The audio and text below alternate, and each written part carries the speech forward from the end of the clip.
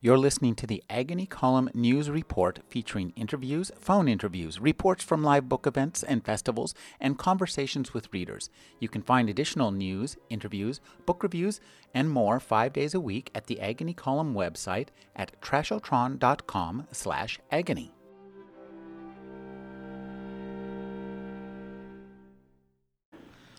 Frank Schatzing is a best-selling author in Germany.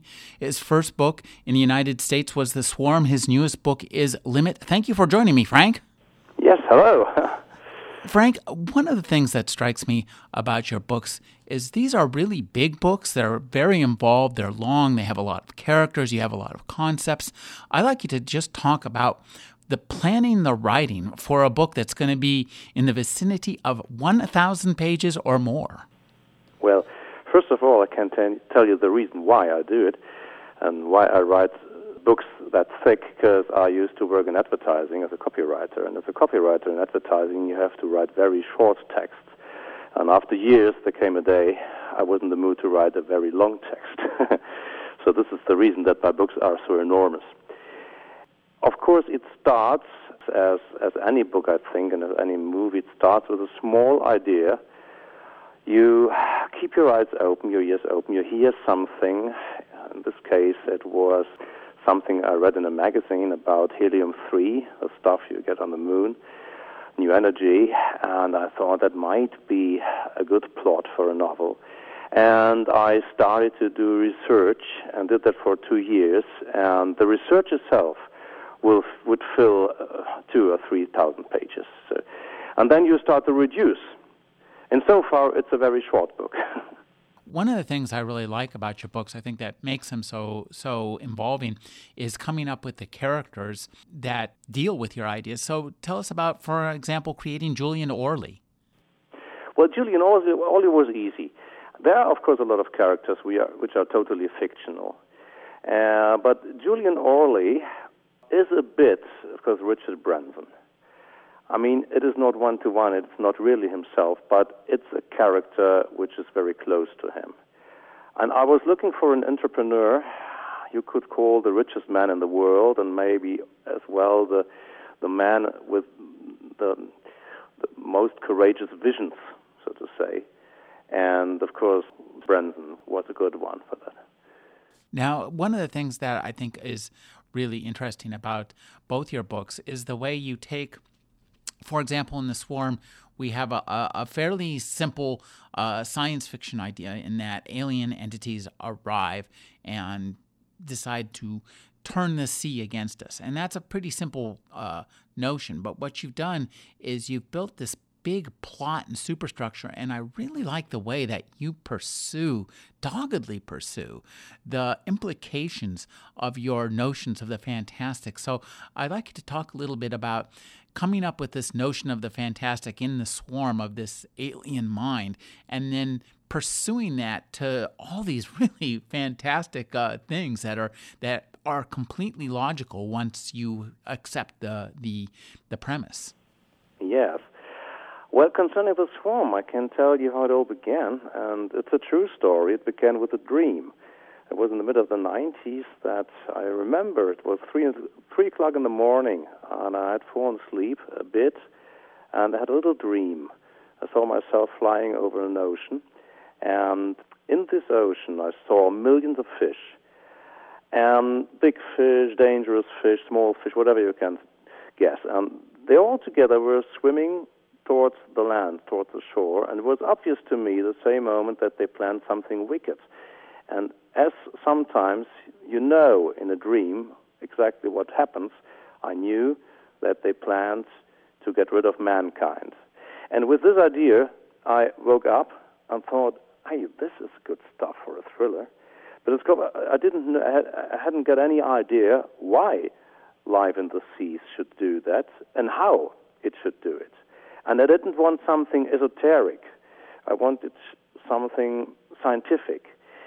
And so I was looking, I searched for ways how to tell this story as a real science fiction thriller.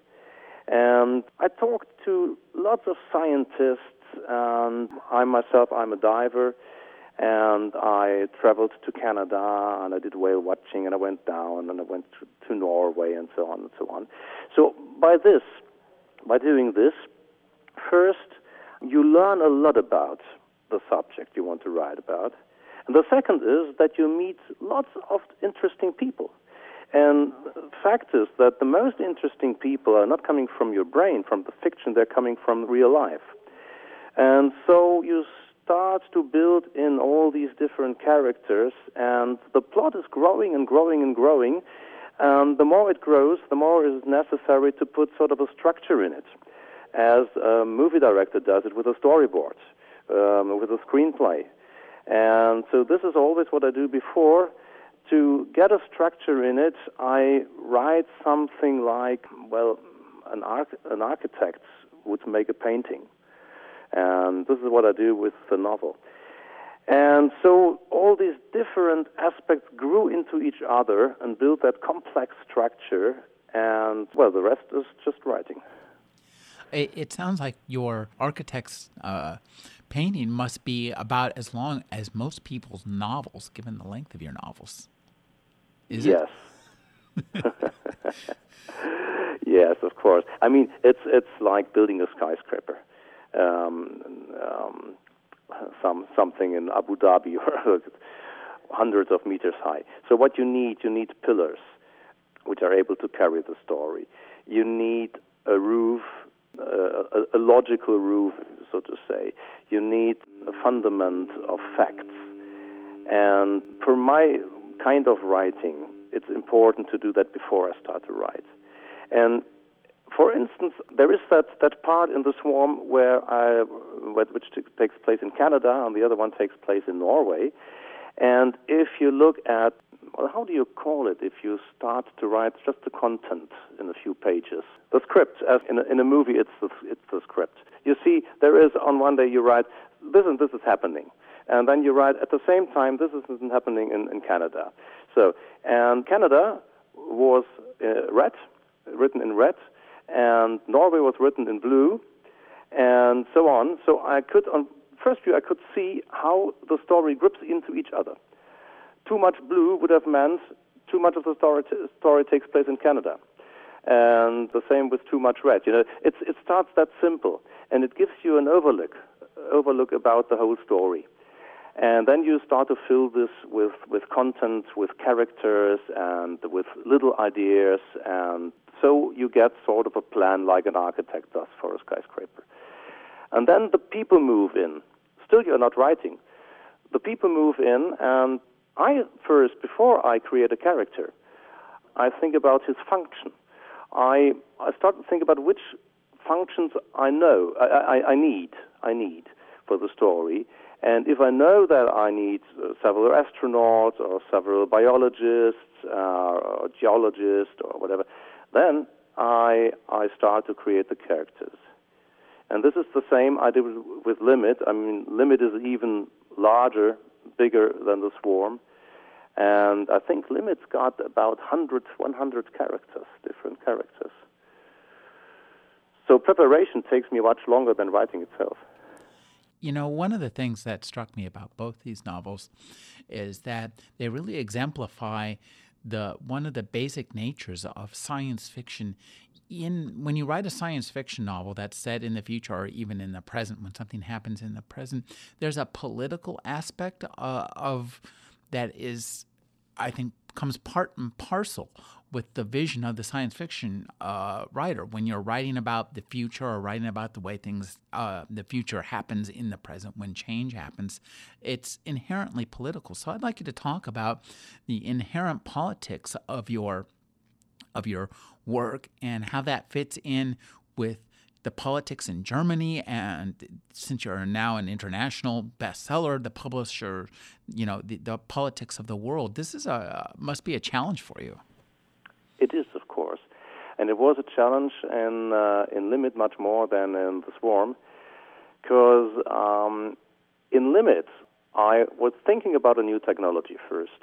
One technology is the space elevator, and the other technology is the environmental friendly energy you get from the moon. And if you start writing about a space elevator, for instance, then you think it is enough to know everything about such an elevator, and the rest of the world stays as it is. But the truth is that if you write about the future, you have to face that the whole world has changed. Because nowadays, if something is happening on one point of the globe, it will influence life on the other side of the globe. So the challenge for me was indeed to create a whole globe, a whole planet Earth, a whole life on planet Earth in 2025, which is great fun to do, really great fun to do. And of course, you think about how politics worldwide is working today, what is happening in politics, and how this will develop. Because if you write a book which takes place in 2025, which is not so far away, then of course you can't write any fantasy stuff. You have to combine it with what is happening today. And I like science fiction which goes only one or maybe two steps further on, not too much. You still can think that this might happen in your lifetime, or it might happen in your children's lifetime. This makes it for me really interesting. But this means that you have to learn everything about politics on planet Earth at the moment, today. And then from this, you have to develop your visions. You know, it struck me too, especially with Limit, that one of the things I like about your work is that it's science fiction. It moves us into the future, but you understand that the future is really not so different from the present because, you know, you look at the Philip K. Dick's novels written in the 1970s had us on Mars in the 1990s, and that's, you know, fantasy stuff. Your work seems much more grounded. Yeah, it is. It is. In The Swarm, for instance, I mean, nearly everything in The Swarm is fact. The only thing which is not fact is the creature. And I could have thought about the typical sea monster as you find it in the movies from the 50s or the 60s, 70s. But I wanted something which really could have developed. And so I got the idea of the swarm intelligence by creating intelligent one-cellers. And I had a professor for genetics, which is a friend of mine, and I told him the idea and asked him if this was maybe possible. And he said, well, if we think about extraterrestrial life, this would maybe a way on another planet, maybe a water planet, which could have developed over millions of years. And we went to a Colonian brewery and drank lots of beer because such a thing needs, well, water. Lubrication. Yes. And we created this creature. And scientists said that they really can imagine that a life species like that could have developed also in our oceans. And this is what I really like, to write about what is real and add a little science fiction, but in a way that you can say, well, maybe it exists. You know.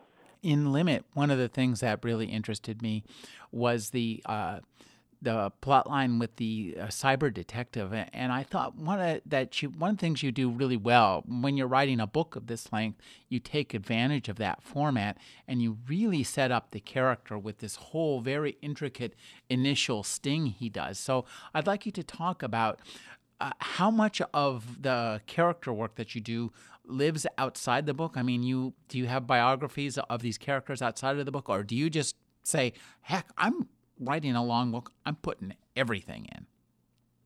Both. Most of the characters have biographies before, because I like to know everything about the person I write about, which doesn't mean that everything gets into the book. But 90% of the characters, I write a biography of 2, 3, sometimes 4 or 5 pages. So I know their childhood, I know how they grew up, how first they fell in love, all these things, important things, which over years form a character.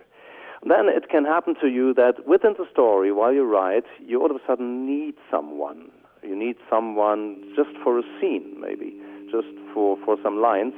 And you create someone very quickly, and then you realize, oh, this is a good character, you should keep him. And it can happen that this becomes one of the most interesting characters of the whole book.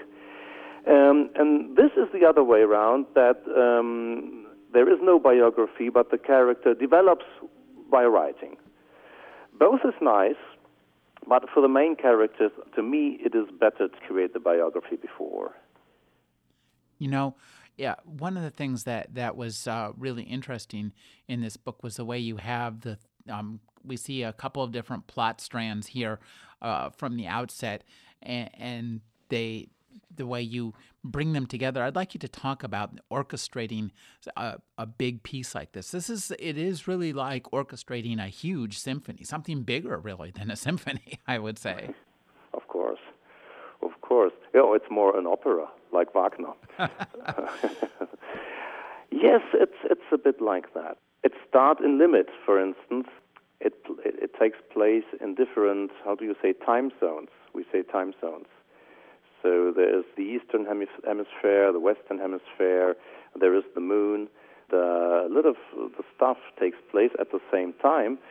But of course you have to know that in China it is early in the morning, and in Canada it is after the afternoon. And then you have to realize, and on the moon, and so on. So this is the first thing, that you have to orchestrate time and space, simply.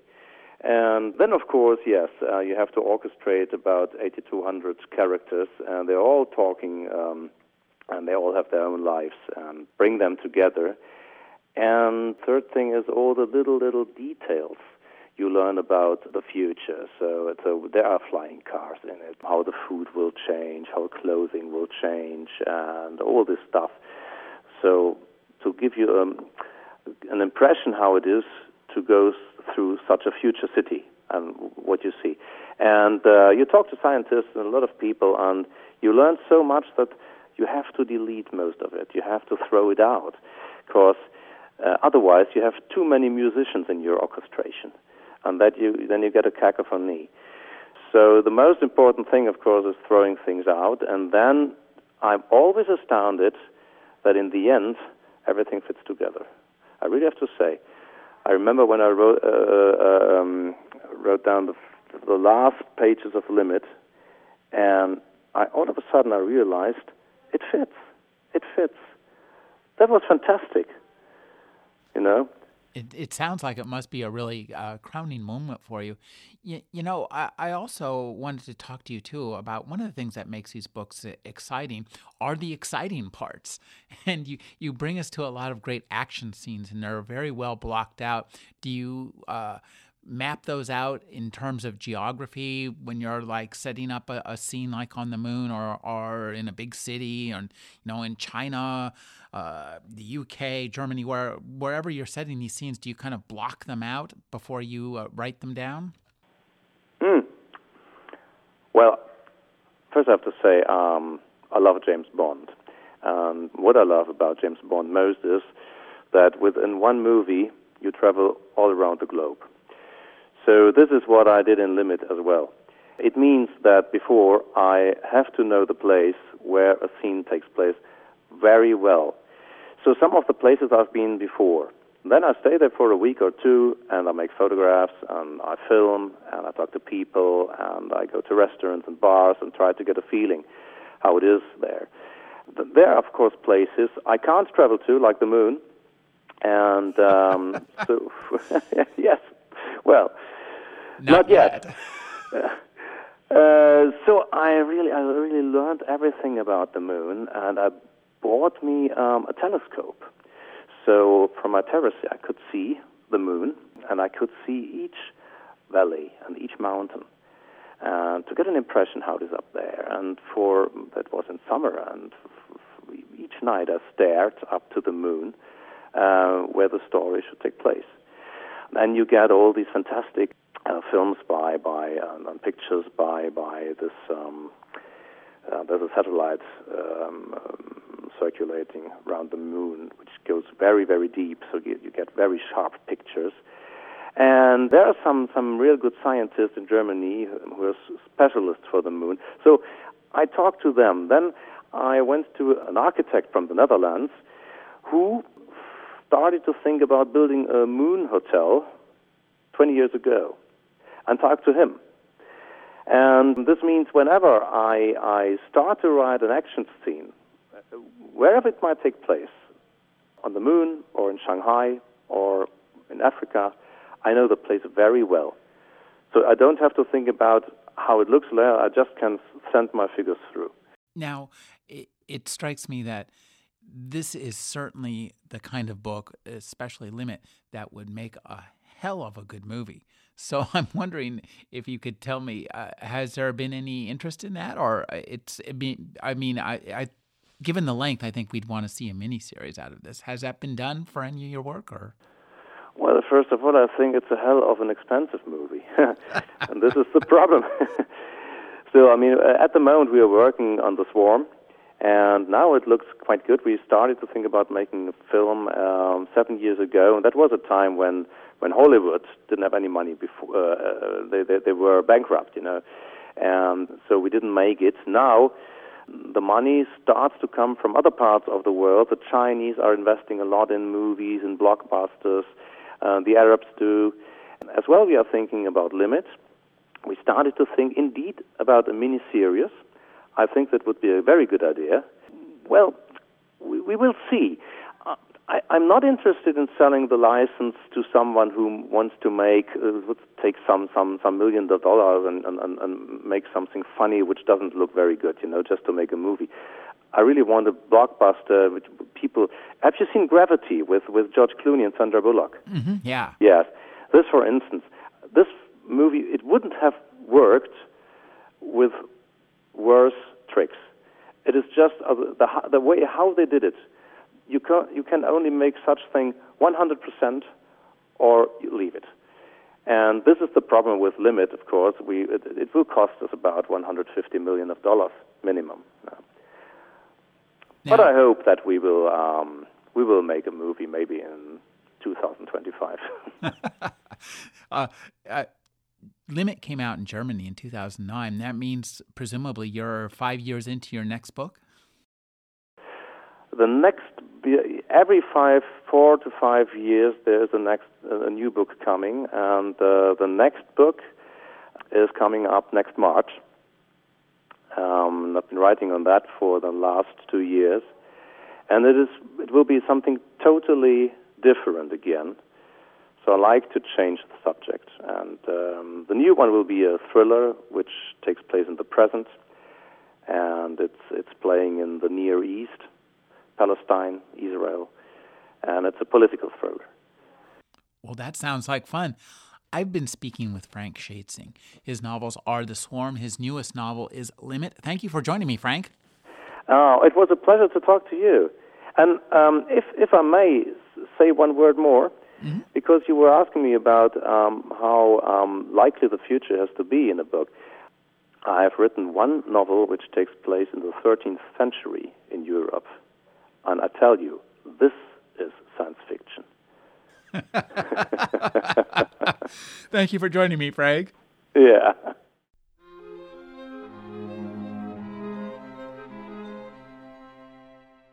You're listening to the Agony Column News Report, featuring interviews, phone interviews, reports from live book events and festivals, and conversations with readers. You can find additional news, interviews, book reviews, and more 5 days a week at the Agony Column website at trashotron.com/agony.